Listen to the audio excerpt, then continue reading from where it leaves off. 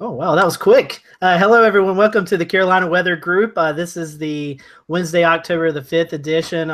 For you who may be tuning in to watch the show about the South Carolina flood, we have had to delay that till October the 19th. Obviously, Hurricane Matthew, the big story in the entire eastern coast part, especially in the southeast, which is our coverage area. So we are dedicating tonight to tracking Matthew. We're going to skip all the weather introductions and all that around the areas. We've got a lot of our meteorologist friends here who are on their break right now before they go back to TV. So we're going to skip that. I'm going to actually hand it over to Ricky Matthews. Ricky's compiled an agenda for us tonight to kind of discuss everything with Hurricane Matthew. And then as we are going throughout the show, I will say if you have any questions or any specific questions or anything like that, please feel free to send them via our Twitter page, Facebook. I think we're up on Facebook Live, so we'll be streaming that as well. We've got some guys behind the scenes looking at all our social media stuff. So if you do have questions, please feel free to share those with you, and we'll get those answered as quickly as possible. So I think I've covered everything with the housekeeping stuff. So Ricky, go ahead and give it to you as we start tonight's conversation.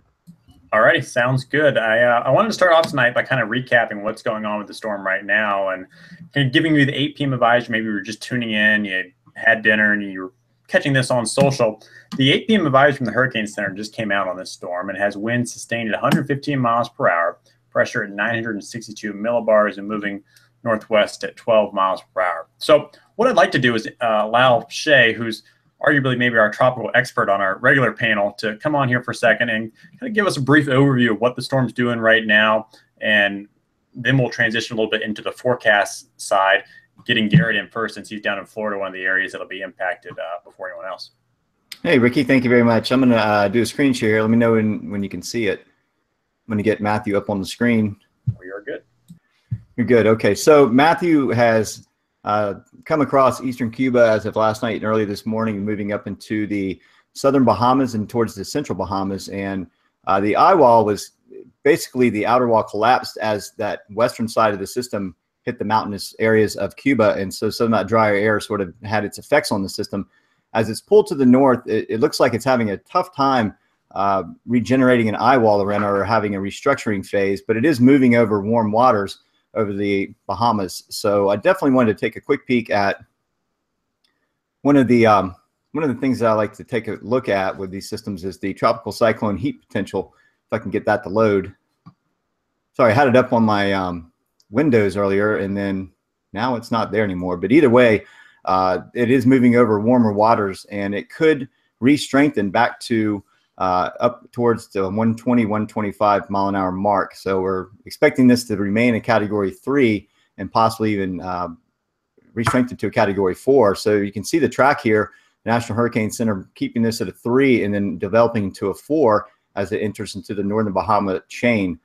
If we look at the track for this, here's the track guidance. Keeps it as a major hurricane as it closes in on the coast of Florida, and then it sort of just travels along the coast. Now this cone of uncertainty, the margin of error is getting smaller and smaller. So usually 4 days out, you're about 175 miles from the center, and then at 4 days out, you're 233, I think it is.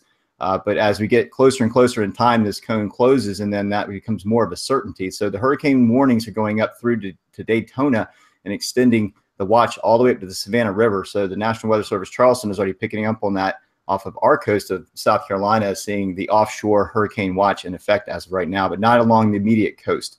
So the National Hurricane Center has it here, but then the weather services along your local areas along the coastline, be sure to be tuning into them, because those are your best source for what's going on locally for your area.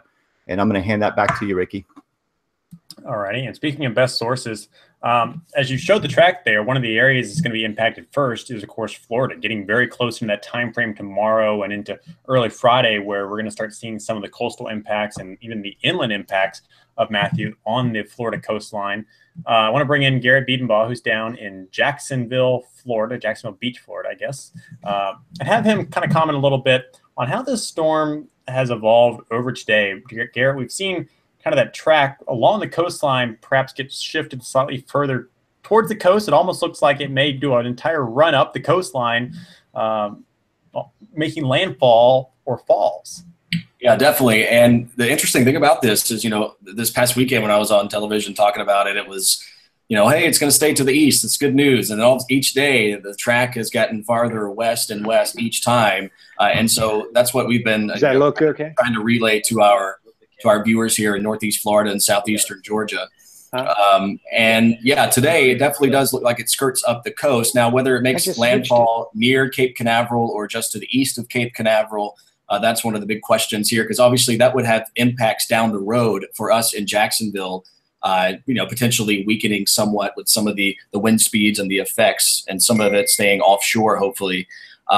So, the farther west obviously is not good for the folks south of us, but it is a little bit better for Jacksonville, particular for the impacts here. But we're still expecting 10 to 15 plus, maybe even some 25 footers just offshore with the waves. And some of the breakers could get over our dunes here. And so that wouldn't be good news for Jacksonville Beach, 1st, 2nd, 3rd Street. Once it goes past the dunes, some of that water will get in. And of course, the winds, our wind gust forecast models are showing 80 to 100 mile per hour gusts at times just along the immediate coast.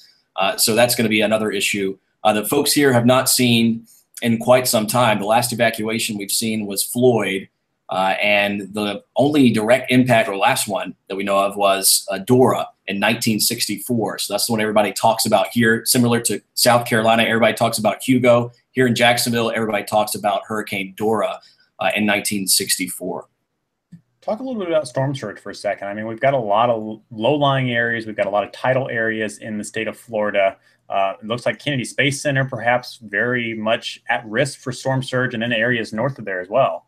Yeah, and I saw this on Twitter today. Everybody was saying, what about our GOES-R satellite? We don't want that thing to get messed up, right? I mean, everybody's wanting to go down the launch on November 4th.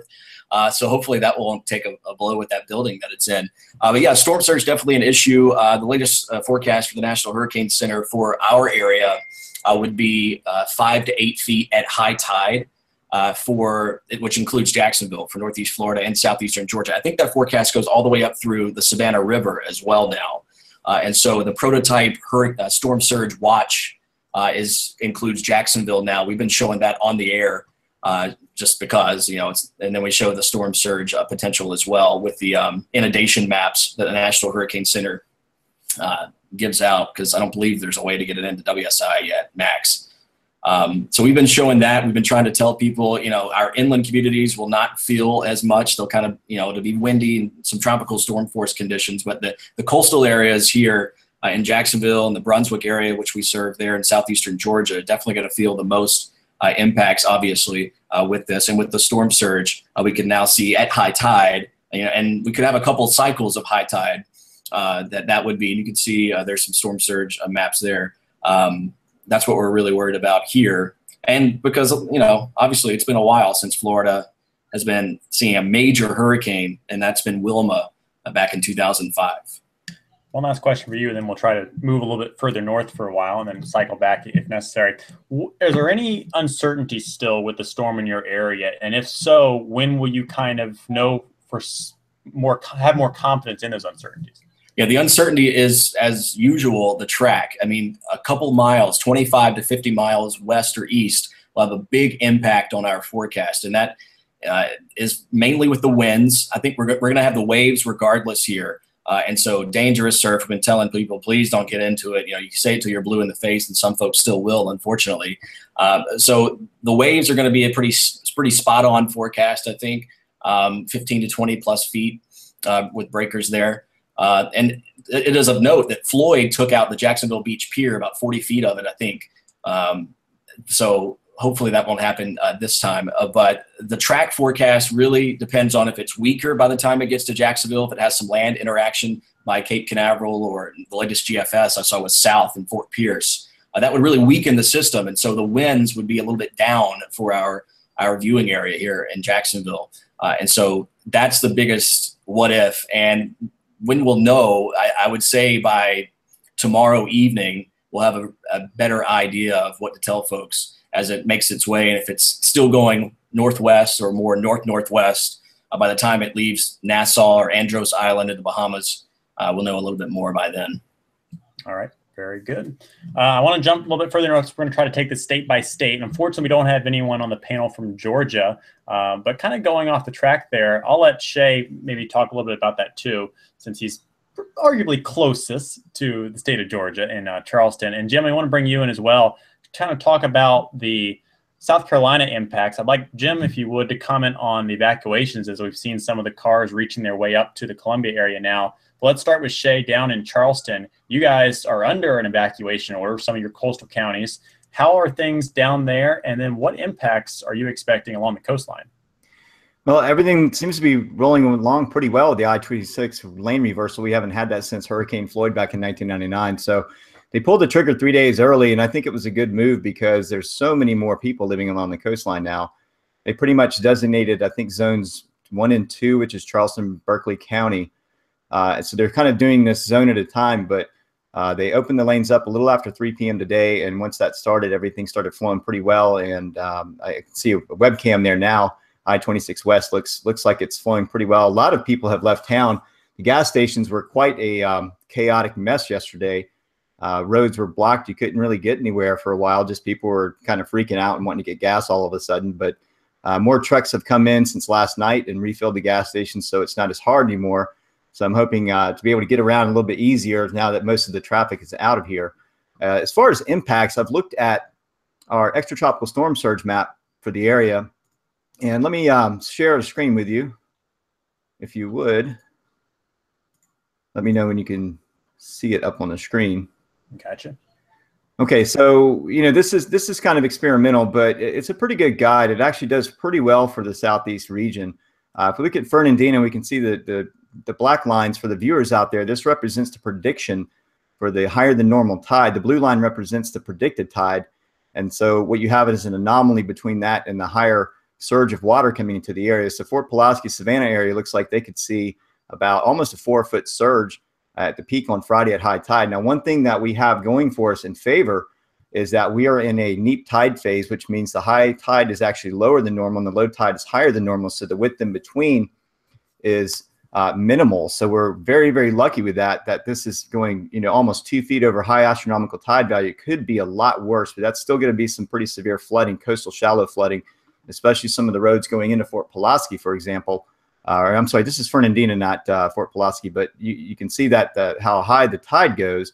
If we go back out to the southeast and actually look at Fort Pulaski, you see the highest value going up to about 11 feet. So down that way, they have about a 7-foot tidal swing, but you can see it's lower around 6.2 or 3, but it goes up almost 5 feet above normal. So that's the expected surge there.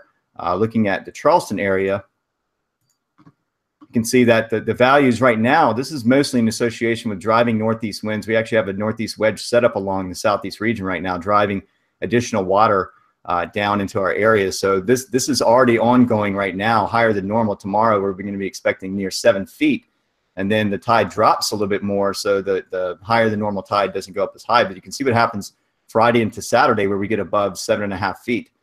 So we're looking at, yeah, this is general guidance, but about I would say 3 to 5 feet on our surge overall, just based on some of the guidance there. In terms of winds, Jim, let's bring you in here since you've got a great graphic up behind you, and you may be muted as fair warning on your computer. So watch that. And maybe on the computer itself, actually, on the Hangout monitor, there should be a little red button at the top with a microphone symbol that may be muted. That was already doing at the start as you first joined. But what I want to do is bring Jim in and have him talk a little bit about the winds and how they're going to perhaps be pretty strong at the coastline and perhaps even a little bit inland as we go through time here as well. There you go, Jim. We're good. All right, good. Hey, we're technologically challenged right now. When you know this would occur in the midst of us moving into our weather center, which is not complete. So we're having to kind of fool with a lot of things. As far as winds are concerned, quite frankly, it depends on where the storm goes. What I've got behind me is actually the American model. So if you're wondering where the data is coming from, that's what's generating it. And depending on what model you look at, you're going to get different values. Obviously, the strongest winds are going to be along the coast. On this particular graphic, you can see Columbia. These are wind gusts, by the way. It's got wind gusts to 46 miles per hour. Well, maybe that's the wind gust on the top of Williams-Brice Stadium. Here at the surface, we're thinking our highest wind gusts are probably going to be about 35 miles per hour, sustained about 15 to 25. So in Columbia, it's not going to be that bad, and we're going to see some rain. But the amazing thing is how fast or how much the rain increases as you go to the coast. Here in Columbia, we're expecting maybe 1 to 2 inches of rain, but by the time you get to the coast, probably going to see 6 to 12 inches of rain. And that's an important thing, Patrick and Shay. You guys have been having a pretty rainy season, especially Patrick up in portions of North Carolina recently. I mean, even in Southeast Virginia, we've got rainfall totals 8 inches above our average. Yeah, we're running about 150 to 200% above normal right now for the last 30 days. So it's been a very rainy period for us in eastern North Carolina. Meanwhile, you can't buy a drop over in the western half of the state.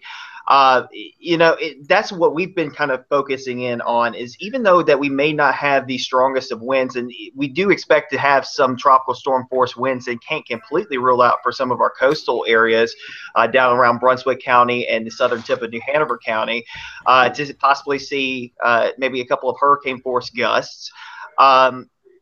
With the rainfall that we've had the last several days, you think of the flooding up in Fayetteville last week.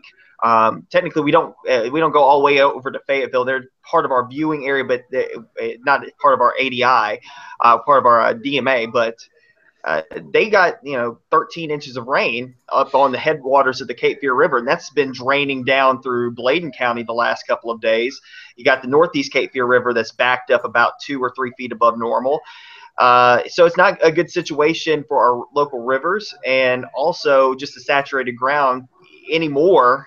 And a little bit of wind, all of a sudden you've got some tree damage and possibly power outages to go along with it as well. So, and our biggest problem right now is also trying to figure out, when does that turn happen with Matthew? That has kind of been the toughest part of this, is when does it make the turn? Does it make it off of Charleston, or does it come up closer to, say, Cape Romaine or Myrtle Beach and start to make the turn?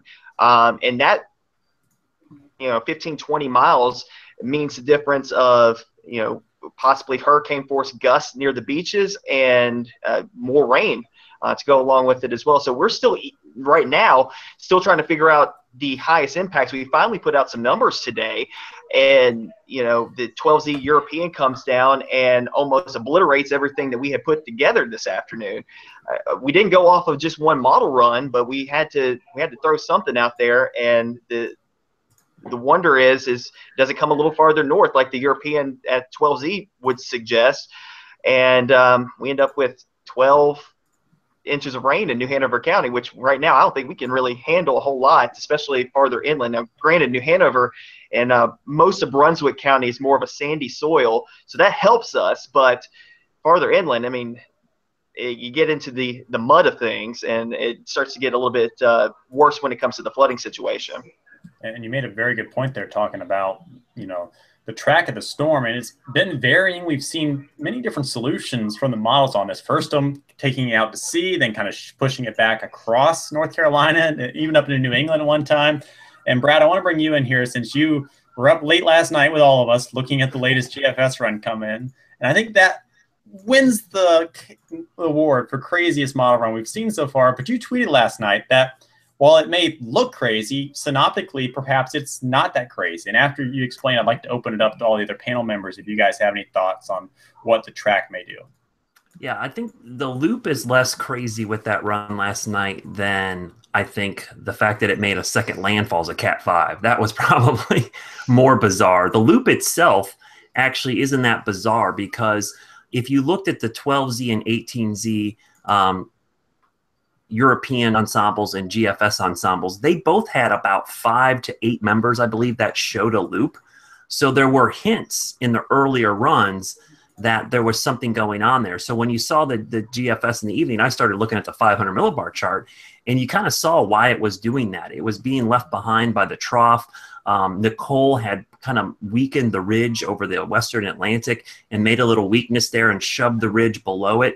and essentially it goes into no man's land. So when people see these spaghetti plots and you see a curve like that or a loop, it's not only necessarily that the model is saying there's going to be a loop. The model is basically telling you that the steering currents are going to disappear, and it's going to be in a period of no steering at all.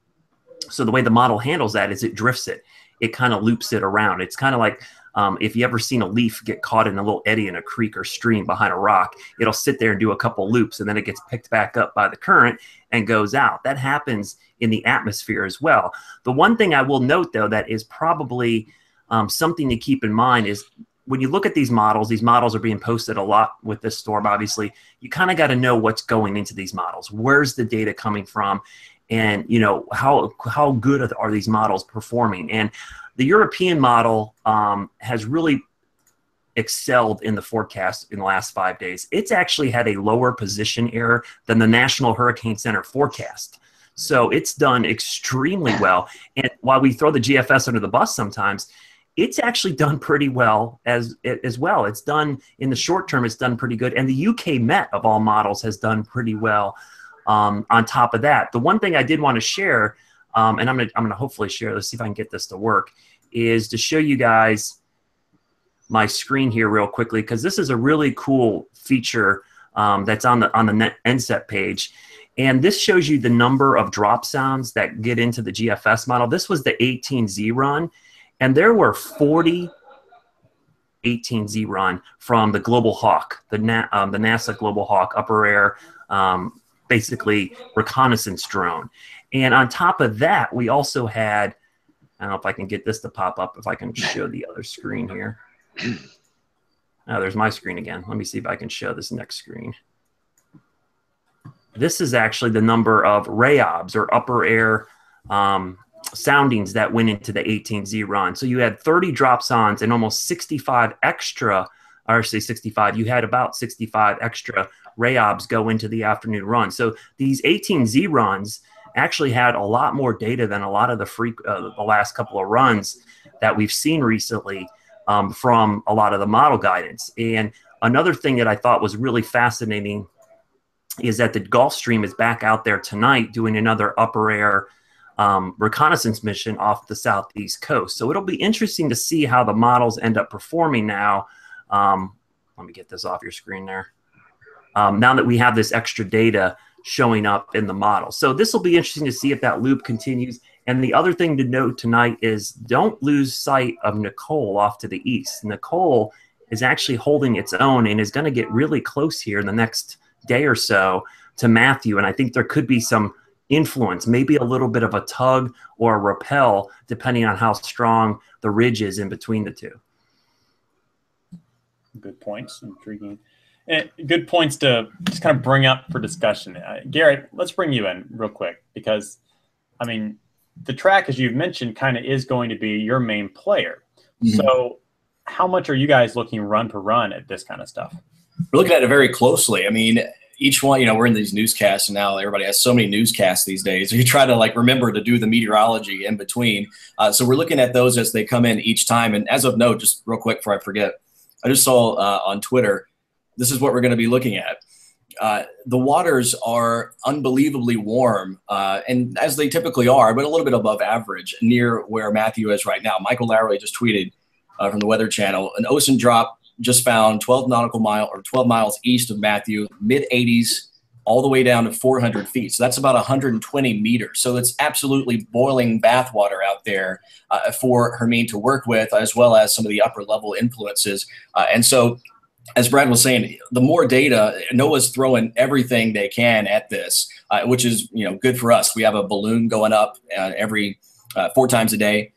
Here at Jacksonville, we're fortunate enough to have a site here at Jacksonville, which is just awesome to look at every day.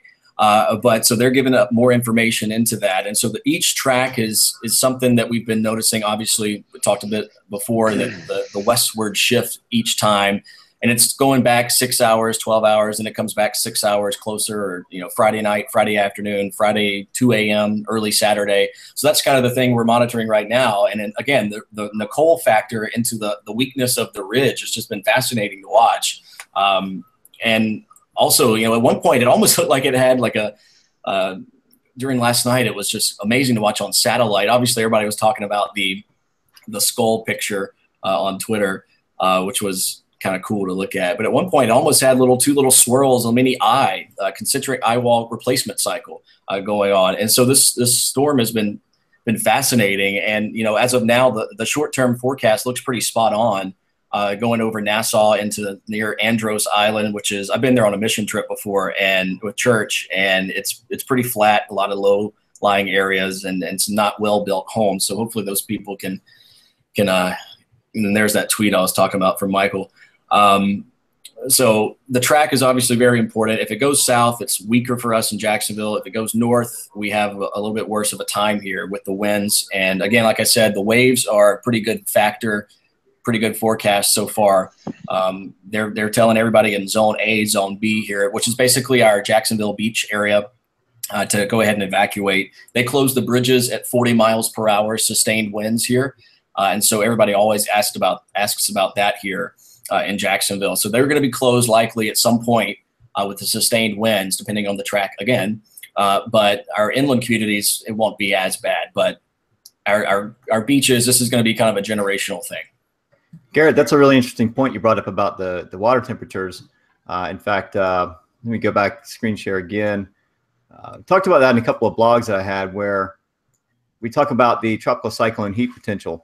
And the epipelagic layer is the top layer of water, what's called the photic zone. And that goes down to about 650 feet. So that's really interesting that they got readings from that sonde down to 400 feet. That's almost the entire pelagic zone, or the epipelagic zone. And we see that there's a lot of this potential, this heat potential over the Bahamas now. With relaxed shear and enough surface fuel, this could blow back up to, I wouldn't call it early as a Category 4, but it certainly has the potential there. Sport SST from NASA's image from today shows these very warm waters of that area, 85 to 86 degrees. And then the Gulf Stream is still right around 85 to 86 degrees. We can see that northeast wedge sort of having that cool air, cool water effect down along the northern side of it. So yeah, I totally agree with you on these water temperatures being warm enough. I mean, 82.4 is optimal. And then above that, it all becomes just more surface fuel for these systems. I want to open up a question here off to anyone really on the panel who wants to take it. But when we're talking about this curve, right, what are the key factors going into that? And what are we going to have to watch over the next day or two to try and determine when that curve occurs? I think what you're going to have to see is the first part of this is the trough. Does it miss the trough coming down to pick it up? Because what's driving the storm right now clearly is the ridge off to the east. That ridge isn't going to really do much in the next couple of days. To me, the real question is, does the trough get far enough south to grab it, or does it miss it? And if we see it missing it, then you got to start thinking, okay, is it going to start rotating around that ridge as the ridge builds back below it and back into the Gulf of Mexico? And that's what would actually end up shoving it east as it waits for the next trough to dig down here. And I still think watching Nicole is going to be really important, because I'm looking at my GR Earth here right now, and I'm going to share my screen just real quickly. And you can see how close these storms, they're actually not that far apart right now. You can see off to the right here, Nicole, nice blossom there. And then look at the center of the eye trying to reform with Matthew, and look at the northern eye wall really establishing itself. And I think one thing to note, I don't know if it's a wobble or not, but if you notice, I have the track on here. It looks to me like it might be just a little bit east of the short-term track, maybe by a hair. And I don't read too much into that because of a wobble as the northern eye wall has kind of taken over. But typically when the convection blows up on the north side of the eye wall, it tends to pull the eye wall in that direction, or just the center in that direction just a little bit. So I think watching Nicole and watching that trough will be the two things I'm looking at. Patrick, earlier today we saw the European model come in a little bit further north than the GFS model. Looking at it myself, it kind of just looked like a very minuscule difference in when the trough came in that kind of caused that, right? Yeah, really it was. And it was kind of like a 6-hour difference. And you saw the European just sneak a little farther to the north. And it really just kind of dumped rain on top of us, on top of the wind aspect as well. So we had to look at that and say, all right, so what are we going to do as far as our forecast is concerned? And Gary brought up a good point about bridges, because we've got a whole bunch of them here. And actually, we've already gotten a couple of towns that are in the process of evacuations. Topsail Island's in the process of evacuation. It's a voluntary evacuation. And I can't remember. I think it was, I think Oak Island's underneath a state of emergency, started evacuations at this point. But one thing that was brought up about bridges today, most of our bridges, actually, they said that all of our bridges will not shut down.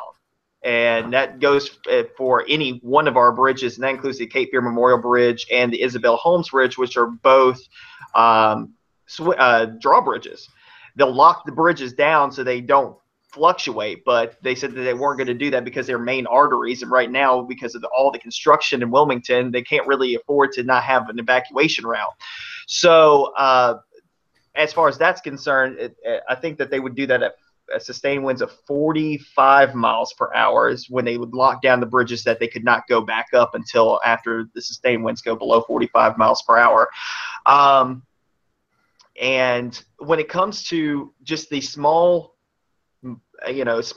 scale issues, this is going to be a situation that we just have to watch until the very end. I mean, as far as what we are concerned with up this way, with how this all plays out, because just a little difference between 5, 10, 15 miles really determines how much of an impact it will have on us. Now, we had a big issue today. We did a big Facebook Live this afternoon, and people were coming on there and saying, oh, you guys said that it is turning, and they thought that because the cone shift was offshore, that was going to eliminate us from any impacts. We're like, no, we never said that. We never said that at all.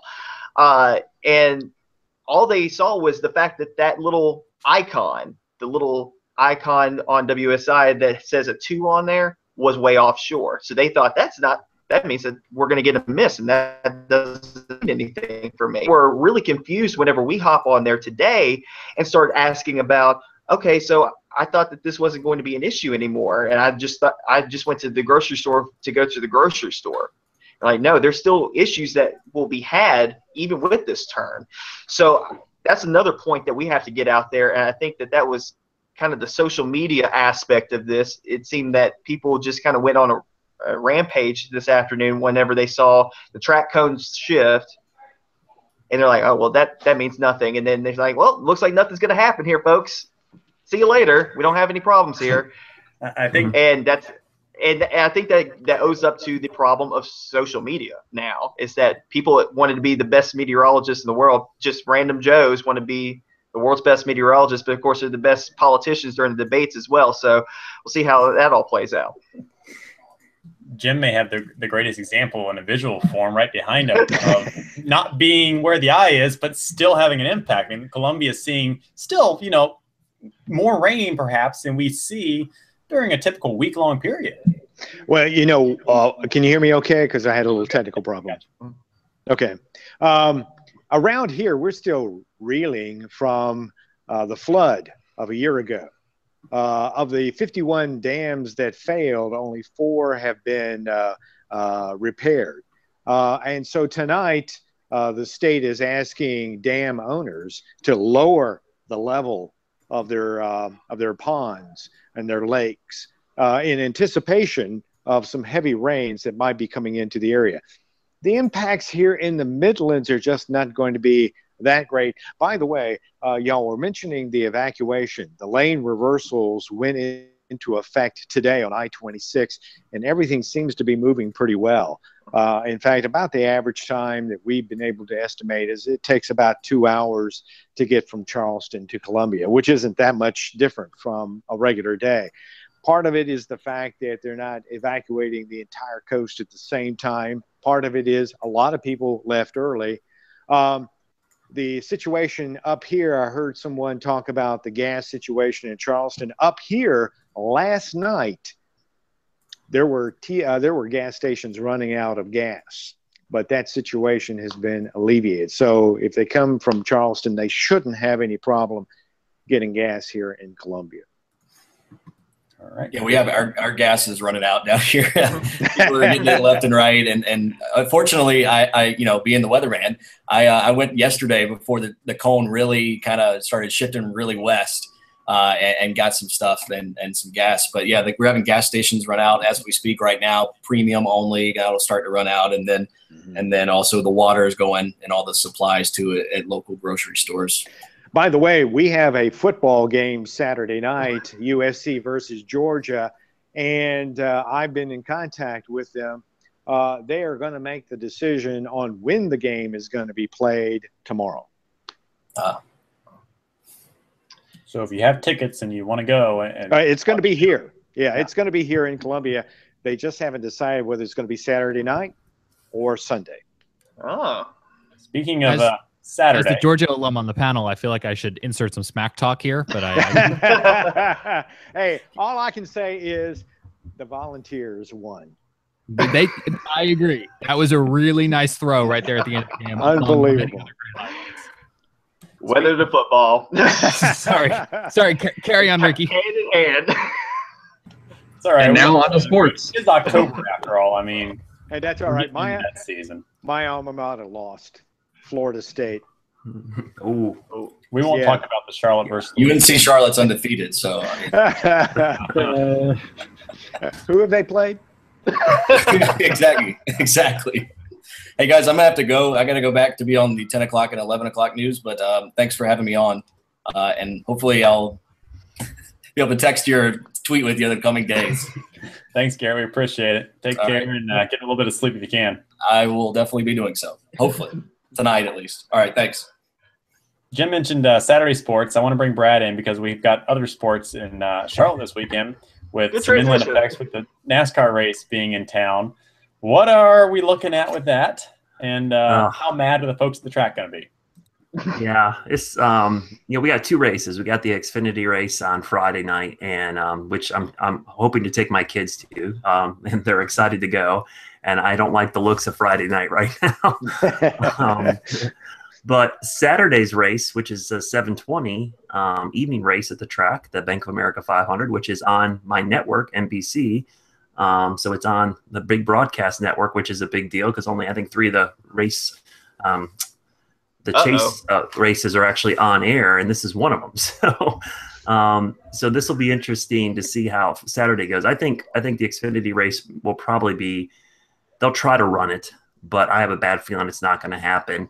And I think they'll try to do a double on Saturday, possibly. If this track holds true, we actually could dry out late afternoon, early evening. So that's a lot. I mean, that's a close call because right now our in-house model, RPM model, actually has it clearing out pretty quickly in the afternoon because we get some downsloping and some northerly winds. So we go from tomorrow and Friday, this easterly upslope flow, which gives us a bunch of drizzly, showery, wet weather, to downslope flow as the storm moves away and it clears us out. And so that's a lot of moving parts to try to pin down for a forecast. But I'll tell you right now, I think I'm about 70% sure they'll get that race in. They've got a ton of jet dryers coming in, the Air Titans and everything. And the one nice thing is actually going to be windy, so it should help dry the track out. Yeah.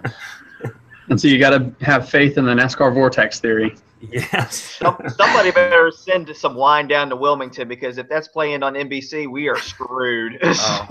Yeah, my boss already asked me if we were going to go wall to wall because NBC wanted to know. They're trying to figure out which stations are going to blow out the race for wall to wall coverage in the Southeast, which is NASCAR country. Yeah, we're going to get cussed out. Let me go ahead and prepare myself. Let me just go ahead and prepare myself. And even better, think all the meteorologists who, if this gets rain delayed, NBC goes past 11, they get to stay later that night too. Yeah. Well, it's going to be. I think it's going to go on late regardless. Just because how it starts at 7:20 to get that race in completely by 11 would be tough. We will see. We have a vetted interest in it, of course, and Brad and Scotty and I will be tweeting as we go through the next couple of days with some weather updates from the track. If I don't get sent to New Bern, if I get some new burn, Yeah, so here's the thing. I have coverage of Friday night's event, so if it gets rained out, it's my fault. But if Ricky doesn't go to New Bern, then Ricky's Friday night, so all the blame can be placed on Ricky instead of me. So. Okay, I already work for anything, so what do I? No different than my typical day job. Back on topic for a moment. We did have a viewer question come in, and I'll let whoever wants to take this respond to it. But someone was asking about flights out of Raleigh. What was it? Saturday and Sunday. That came from Nick on YouTube. Yeah, that's always a tough one. In Charleston, we've had that same question brought up several times. I even tweeted straight to the Charleston airport. And as far as they're concerned, it's business as usual until they lose power or something drastic happens. But they're telling everyone, check with your individual airlines because those are their planes and their property. And that's the best advice you can give is to tell people, look, call your airline if you have any questions about anything. There's probably going to be waits on the phone. I can't even imagine how long you would wait. But that's the only thing you can do. Yeah, Shay, that's a good. I mean, get these questions a lot. All of us do about, is this going to be canceled? There's some of these that are out of our specialty or our expertise of meteorology. Some things like, Jim's talking about the game up in Columbia. A lot of the issues up there could be just evacuees and resources having to be pulled to other locations that cause you to cancel an event. It had nothing to do with the weather per se. It has to do with drawing away fire officials, medic, highway patrol people. If they have to go somewhere else, they can't cover another event. That event could get canceled just because of the resources. And I might add, Brad, that here, a lot of the reason why there are no hotel rooms is because they're all booked for the Georgia people coming over. And so it was already scarce to begin with. And add the evacuation, hotel rooms in South Carolina right now are quite scarce. Those darn same in Georgia Charlotte people. because of the race this weekend. So I know it. Well, another thing about, because I've been talking with the university because they were asking me about weather conditions. I said, well, quite frankly, I don't think the weather is going to be your biggest problem. The problem is going to be, do you have the security to actually put the game on? Because the state has already said the highway patrol will not be available. Yeah, exactly. And by the way, I might also add that Shaw Air Force Base is moving all their planes out. Yeah, they did that in Charleston too. All the jets and like $15 billion worth of helicopters. I mean, they're doing full scale military evacuations for all their equipment here. That's what I've been finding out. A couple of pilot friends. That's expensive stuff. They don't have hangars for all that. Well, I think it's good. It's probably good exercise because there's justification for it here at least, and it gets those rusty wheels turning after 17 years. So. Coming from Hampton Roads, where we've got every single military base on the planet, and it's almost typical just for them to bug out of town and go somewhere for a few days, and they just typically send all the jets to another military base. I saw I think it was Jacksonville Air Force Base or Naval Base Jacksonville sent all their planes, P-7s and P-8s, over to Houston, actually. So, must be nice. A little far out there, but a nice little TDY for them. So.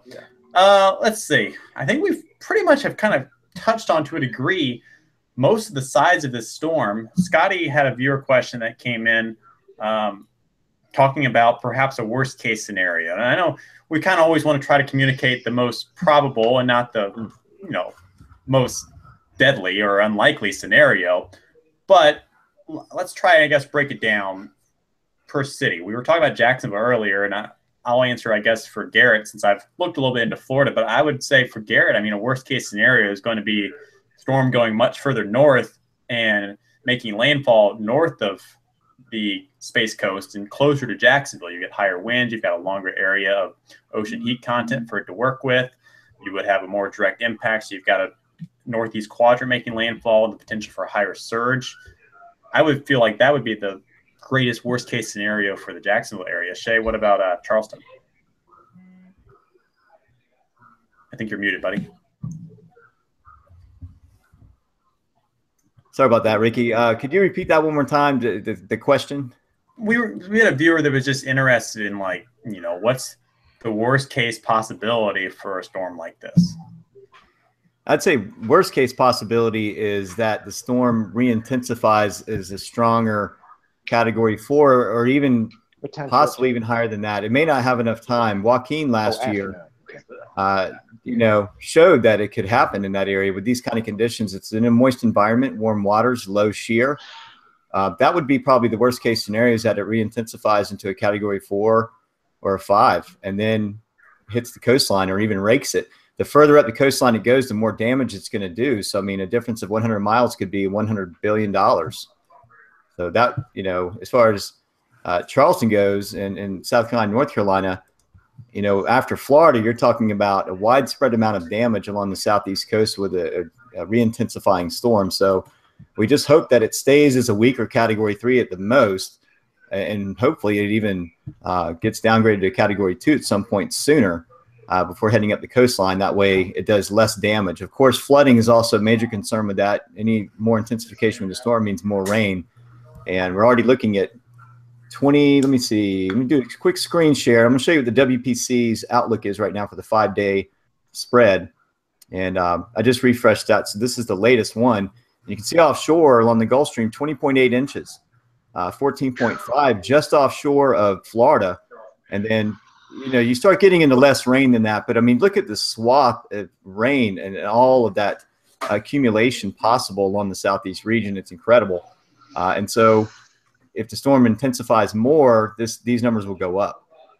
And also slowing down would be the ultimate worst case scenario. All right, tap in there. All righty, sounds good. Kit, we'll bring you in 1 second. I just want to let Brad make any final comments before he has to run. Yeah, I gotta go do the work thing. I think a couple of things that Shay brought up are really good points. I think there's two things you worry about most. Obviously, wind and power outages are a big deal, but I really worry about the surge and flooding, because that ends up causing many more deaths and many more long-standing issues for areas. So I think because of the shape of the South Carolina coast and the way it juts out there, that section between Jacksonville and Charleston, if you get a direct hit in there, you're pushing a lot of water into kind of a funneled area. There could be some huge storm surge and big time issues. And then up in Patrick's area, I think if it stalls on the coast and ends up dumping rain for days in eastern North Carolina or even southern, the low country of South Carolina, you could have some big time freshwater inland flooding. Those to me would be two of the bigger concerns. And then in Florida, I think from a wind damage standpoint, going into Metro Dade County or further north up towards Fort Lauderdale would cause a lot of damage if it was a Cat 3 or 4 going into those areas. Right. And sadly, about the whole thing about freshwater flooding is that we're already having that happen in some locations. Like I said, Fayetteville got 13 inches of rain the other day, and that water's still draining through the river basins and the tributaries. I think there's still a flood warning out for the Lumber River over in Lumberton. All the other flood warnings have been allowed to come down, but they're still in the action stage. So it won't take a whole lot for us to see, maybe 4, 5, 6 inches rain. And what WPC's putting out for Wilmington is pretty much in the median of what our forecast is for the lower Cape Fear, which is 5 to 10 with isolated higher amounts. But even that, we were sitting there looking at the Euro today, say that may be conservative if that were to come to fruition. Yeah, Patrick, you guys also with Julia and then ex-Julia, I mean, that system hung around for almost 2 weeks in the Southeast, and it just, man, I tell you, it was like relentless rain up there for you guys. So that also poses another problem when you have overly saturated ground and then you put winds on top of it in excess of 70 to 80 miles per hour. Those trees are going to become uprooted very quickly, and it's not going to take very much for them to blow over.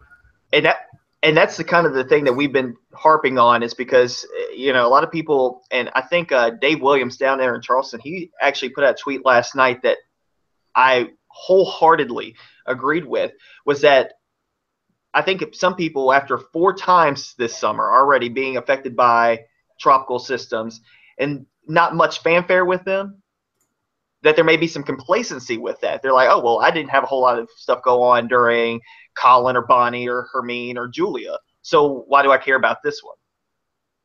And that kind of worries me in a sense. I think that people are taking precautions enough right now, because whenever I went to the store the other day, I mean, the bread aisle was gone. I mean, just obliterated. There were pieces of Sara Lee just all over the floor. And the wine aisle wasn't looking half bad either. I mean, it was taken care of as well. So, when I think people are taking precautions, but there are still some people out there that don't believe that this is actually going to be an issue for them, especially with that track that took it the center line off of the coast. And we have said so many times before and communicate that the center of circulation could be anywhere within that, and the impacts are much wider than that little icon. So when you see that track icon, the impacts are much wider than that. You know, that track icon, I think right there at 2 p.m. is like 400 miles wide. So to say that there's some uncertainty there on where this thing's going to be, I think it's bounded to the south with the GFS and bounded to the north with the European at this point. Let me just add a note to that. When Hermine came through South Carolina, highest wind here in Columbia was around 39 miles per hour, but we had 7,000 power outages. Yeah.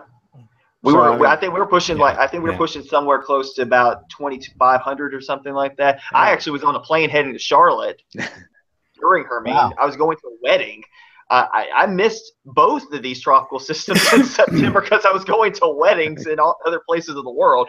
I worked that morning and got on a plane, went to Charlotte and got knocked around heading into Charlotte, and then left right as Julia was making its loop back around, and I came back in the mess of Julia that was still there a week after I had left.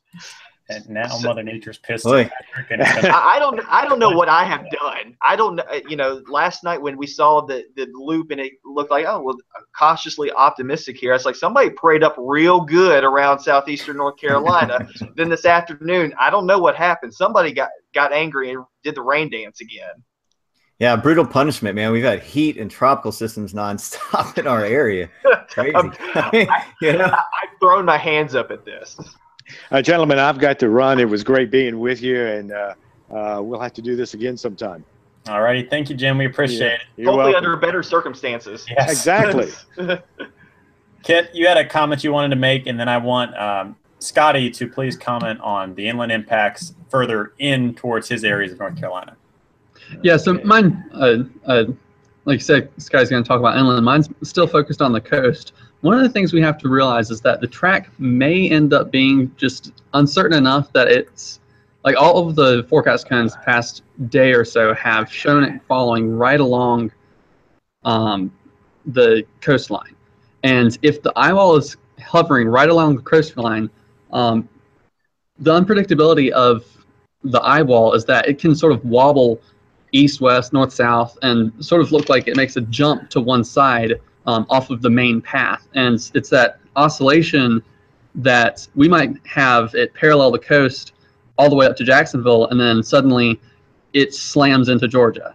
And there's not really any good resolutions from the models to show that small scale of an oscillation of the eye wall. So really anyone up and down the coast that has any sort of a close path with the center of the cone should really take into account that they might have a landfall wherever they are. And that's why you've got those hurricane warnings all up and down the coastline right now.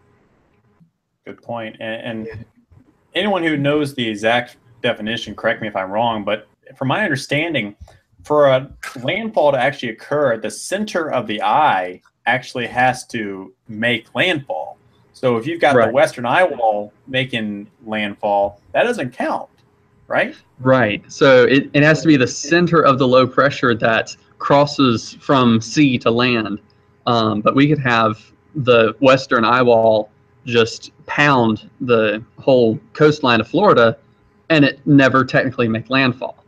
That'll be what will happen with this storm. We'll go more years with a drought of no major hurricanes making landfall, but we'll get like a quarter of the eye wall to make a landfall or something like that. Exactly. That'll be our luck in the weather world. A quarter of the eye.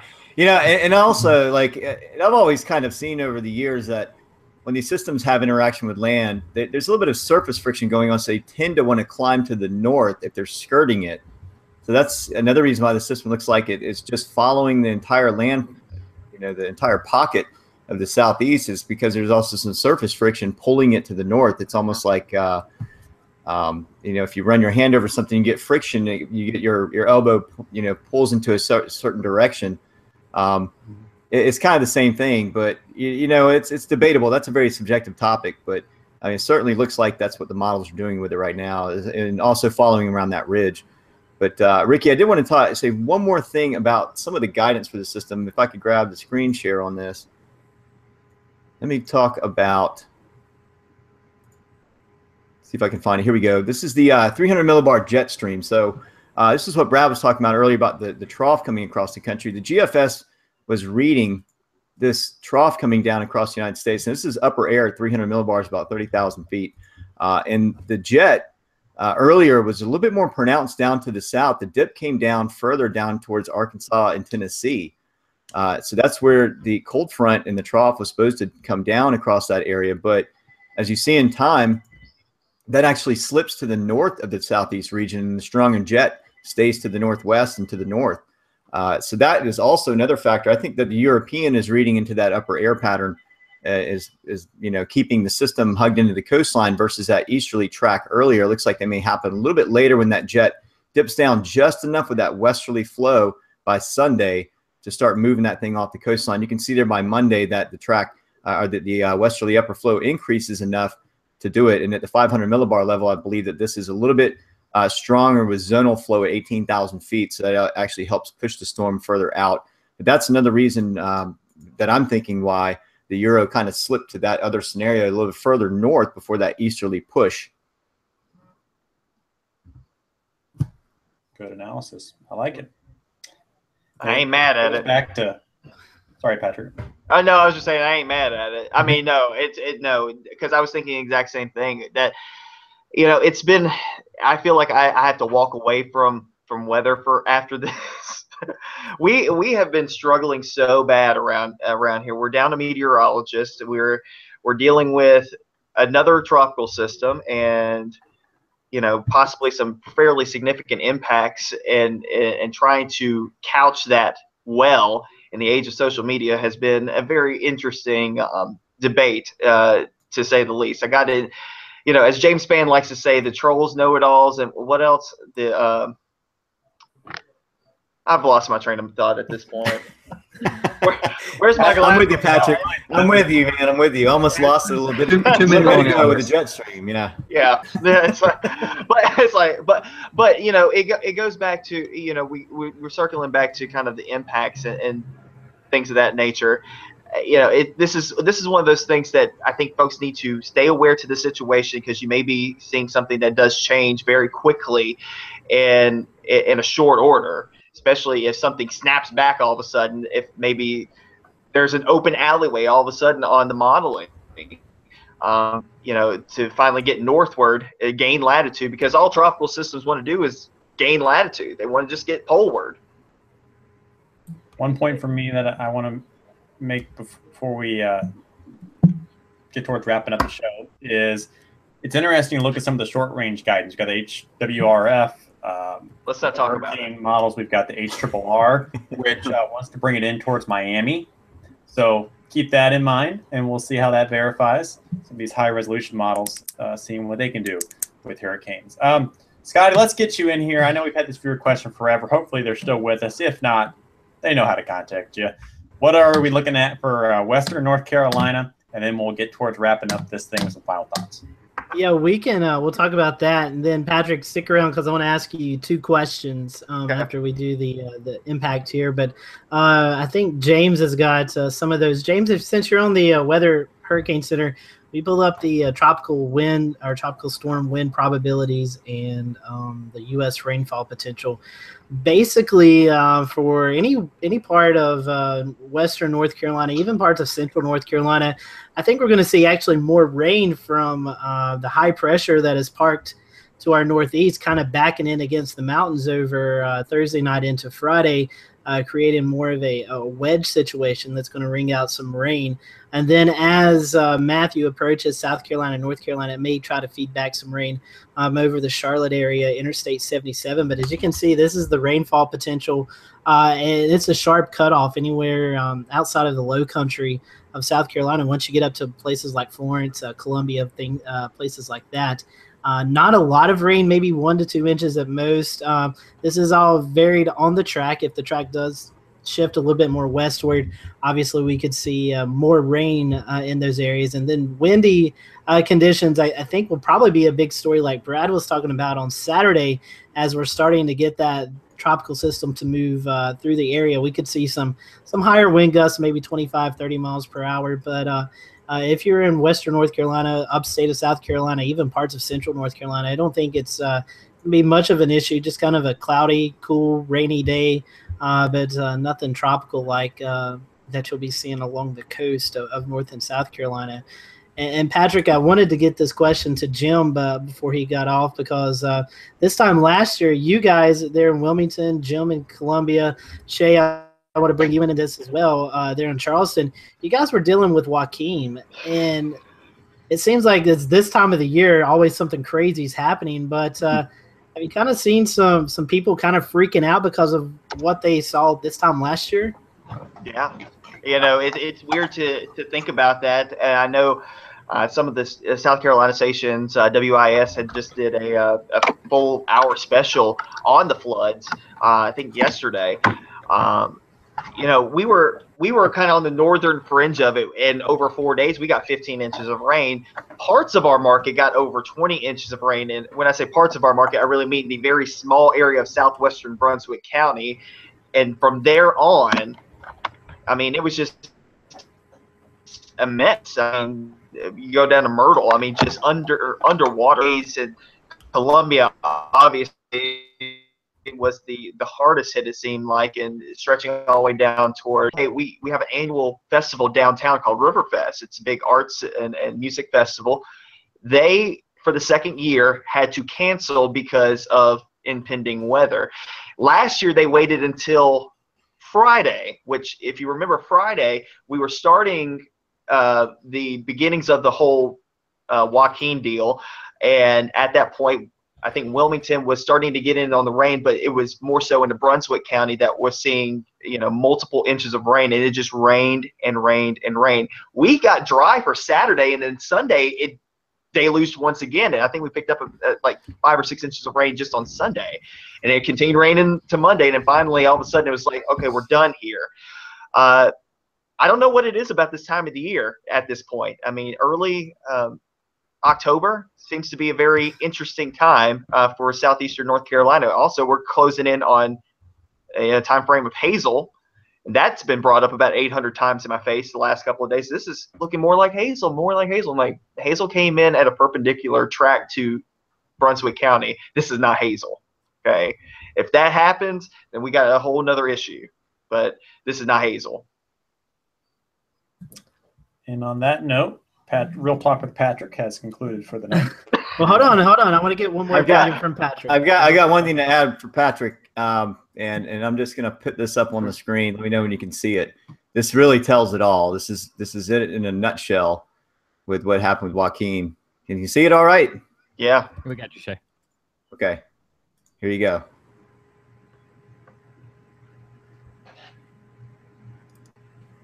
And notice that it's not Joaquin that makes landfall. No.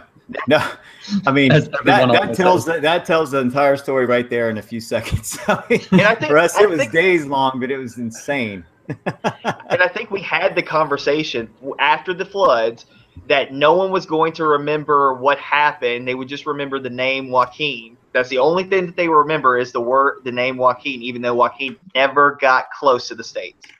Right. And I'm going to take this moment to do a shameless plug, because the intended scheduled purpose of tonight's show was originally going to be the 1-year anniversary of the South Carolina floods. Obviously, with Hurricane Matthew, we had to change that. But if you are looking to kind of go into the time capsule and take a look at what was going on this time last year, Scotty did a nice write-up, and it's on our new website, carolinaweathergroup.com. And with that, I will conclude the shameless plug. One other thing before, kind of a funny topic before we jump off of here. I'm funny, so I mean. I know, and I love your opinion. I think you even maybe jumped in on some of this. This is the first major hurricane that we've had to deal with since social media. And then last night, I guess it was after 11:30, 12 o'clock when the new runs come in. We've seen all these GIFs come out of just funny things that the meteorologists are passing out. So we always know the negative side of social media, the trolls, as we say. But I think it was kind of funny last night to watch everyone kind of throw their opinion out in these little animated GIFs. I mean, what was the craziest thing you saw, Patrick, or what's your thoughts on that? Maybe the more humorous side of what we do. I loved weather Twitter last night. I was at the station until about 1:30. I get a text message from our chief meteorologist, Gannon Medwick, and he texts me and says, "What just happened on Twitter? It's hilarious." And I said, I don't really know what just happened. 12Z, the 0Z GFS happened. That's what happened. So the big thing is, last night the 0Z GFS decided that it was going to have Matthew come up. It looked similar to the 12Z guidance as it was going through the paces. Then it started to make the loop like the European did. Well, instead of doing what the European did, which was weaken the system as it came back around on the backside of the ridge, it strengthened it as it was heading back towards South Florida and became like Andrew's cousin rolling up towards Miami-Dade County. And then all of a sudden shoots back off to the northeast. So so everybody was like, wow, this is the craziest GFS run I've ever seen in my life. And I've seen some crazy GFS runs. So then all of a sudden the GIFs just started rolling in. And I think the funniest one that I saw, and I think Kit, you retweeted it from somebody, and I retweeted it from there. And it was of the GFS run. And if you've seen the GIF of Homer Simpson backing away into the bushes.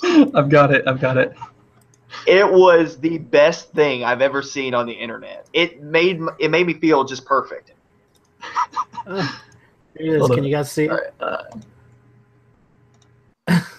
oh yeah, Scotty's got it. Yeah, and it's like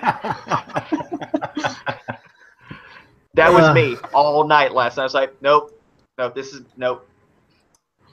So that's just a sampling.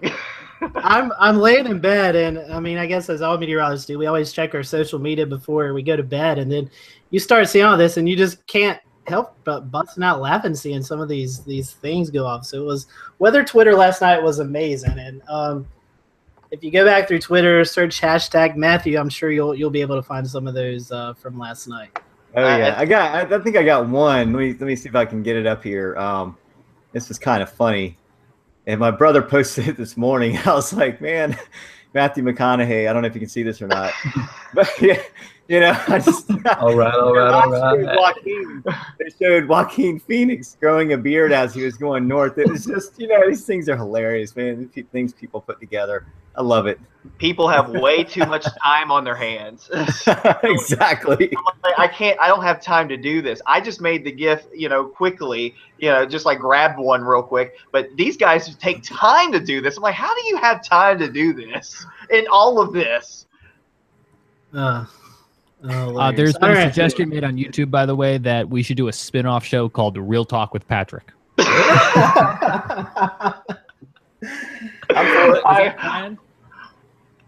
That Real Talk with Patrick, that should just be a show in itself in general. We do that in the newsroom every single day. Just tune in at 4 o'clock on WECT. If I call WECT and say, is this the Krusty Krab, will you get really pissed at me? Please do that. Stand corrected. If there's anyone in Patrick's DMA right now, please do that tomorrow. Please don't. We've had enough phone calls today. The show goes downhill after 9 o'clock, I tell you. Yeah, pretty much. Hold on for just 1 second. I gotta go get my my charger because my battery just decided it wants to die. So hold on for just a second. That's the indication of a good show going on. But anyway, we are trying to wrap it up. Scotty, is there anything else you wanted to add, or any of our panel members, or anything you guys would like to add as well?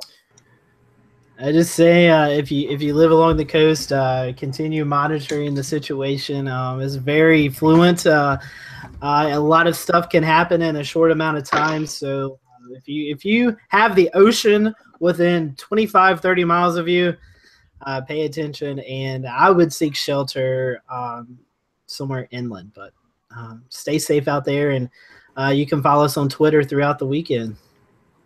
I heard South Carolina Governor Nikki Haley suggest today that you can hit up Airbnb if you need a place to go. Yeah. So if you are on one of these roads tonight, and although the camera's empty at this time, Scotty, I think, just said he has some extra room in his place. Actually, I'm going to be spending the night in Charlotte.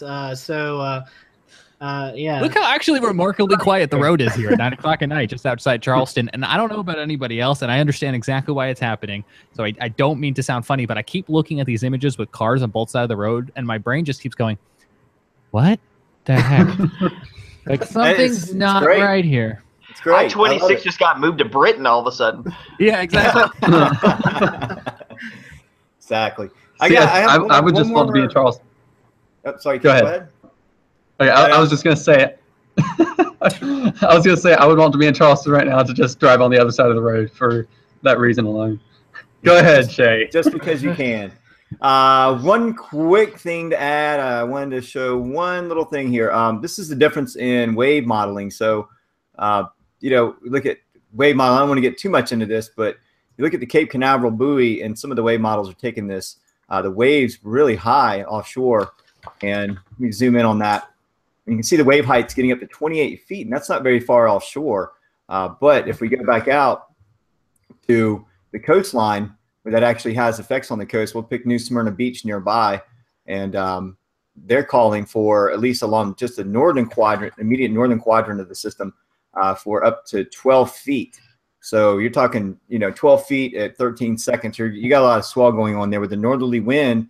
Tends to be side shore to offshore, so it's going to be pretty sloppy with some pretty heavy duty waves. So I imagine a lot of erosion and a lot of flooding are going to be going on in Florida in that area. And to bounce off of that, because of our wind field being more easterly throughout this period, we're going to have a good bout of issues with our east-facing beaches with erosion. And actually, we were looking at our sky cam from Wrightsville Beach earlier, and it's already starting to really lash, and we started talking about the potential for swells to increase. I think we started talking about that Friday, about that potential. Once this thing got into the Atlantic, it was going to start to slosh around the ocean, and we were going to start to see the swells as today and tomorrow beginning, and then starting to ramp up from there. So if anybody's watching, some of my people watching from Wrightsville Beach or Pender County beaches up towards Topsail, that erosion occurs. It will be an issue because of a constant onshore flow through the next several days. And even after Matthew kind of leaves us behind, we can still continue with kind of a north to northeast flow behind it for the several days afterwards. So that's not good when it comes to the potential for issues with erosion. And one thing I noticed, it was a couple of days ago, it was before everything had that looping around like Matthew fun in Florida, but there was one run that was showing the storm go up like right along, like basically making landfall, I think around Oak Island, and there were 100-knot winds that were blowing west straight up the Neuse River Inlet. And I have a friend who lives in New Bern, so we got to keep in mind it's like all these inlets on the central eastern portion of North Carolina. We're going to have easterly winds blowing water upstream into those inlets, and that might play a factor into some just inland flooding right there around the Neuse River, and I can't think of the river that's to the north of it, but the Pamlico. Pamlico, that's right. That's your area. I figured you would jump in there. I remember that part of eastern North Carolina. And same thing a little farther down, talking about the New River around Jacksonville, New Topsail Inlet, down towards Serenity Point on the south end of Topsail Island. Also, water's going to get pushed up in there and into the ICW. Rich Inlet comes to mind. Mason's Inlet between Figure 8 and Wrightsville. And just hopefully we don't have a bad onslaught of winds like that, but it looks like it's going to be a consistent thing for a couple of days. And already we've gotten, like I said, the winds and the winds have already been up a little bit just because of the tightening of the pressure gradient with the wedge. So we've already got the northeast winds developing, and they've gotten a little aggressive, running between about 10 and 20 miles per hour today. The waves have already started to turn up. Wrightsville looked like a ghost town, and you could tell that the waves had started to crash way far up on the beach strand, like closer to the dunes, probably halfway up the beach strand today. And that's only going to get worse, unfortunately. Shoot, Patrick, I'm seeing all of our sensors along the coastline. We're in mid to upper 20s, gusting into the mid 30s. I mean, wow, it's up along the coast. I mean, there's wind.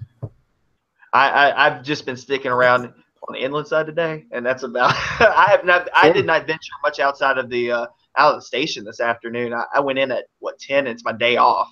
So I went in at 10 today. It didn't leave until about 7 tonight, and tomorrow will be similar, and then Friday we start the 12 on, 12 offs. Well, good luck up that way. If you need anything good luck from to us you too. down here in Charleston, just ask. Somebody send wine. I keep telling people, just send wine up this way. I have one thing before we go off. This is a National Weather Service graphic out of Melbourne, Florida, and I've never seen this before. These are maximum wind gusts through October the 8th. Look at that, 136 for Daytona Beach. What? Wow. 135 for Melbourne. So boy, they must be seeing something that I'm not. That's impressive. So, and that may be a run that has it making landfall somewhere around there. Yeah, this was just created. So yeah, interesting stuff. Speaking of graphics, Scotty, and I'm attempting to bring it up now. My computer is about had it for the night. I saw this really interesting graphic on the Weather channel earlier, and I screenshotted it, and I meant to tweet it. But actually, I thought this did a pretty good visual for Florida of showing the timing and the strength of the impact for these different key locations. And I thought that was kind of an interesting, different approach to showing this as opposed to trying to overlay it onto a map. And so in terms of graphics, I thought that was interesting. And also, I think worth noting, not to push a Weather Channel product or another channel too much, but they are experimenting with their Local Now product, an over-the-top streaming service that you can get on mobile apps and other things. So I noticed as of yesterday, they just started, instead of giving Charlotte the looping Charlotte news, straight simulcast of the Weather Channel, obviously as they're putting all their resources towards it. Patrick, you're getting a lot of love on our YouTube channel tonight, so I guess we'll start with giving you the opportunity to let people know where they could find you on most nights. On most nights, I do comedy downtown in downtown Wilmington at Dead Crow Comedy. Typically, easy to find me. I'm on Twitter, Patrick Ellis WX, and also on Instagram with the same screen name, and on the Facebooks, Patrick Ellis Meteorologist. And again, some people know I think I've lost my mind, and that's why I'm crazy. I'm usually not like this when I'm on Carolina Weather Group. Most of the time. Who are you kidding? Yeah, you are. I wasn't going to be the one to say anything.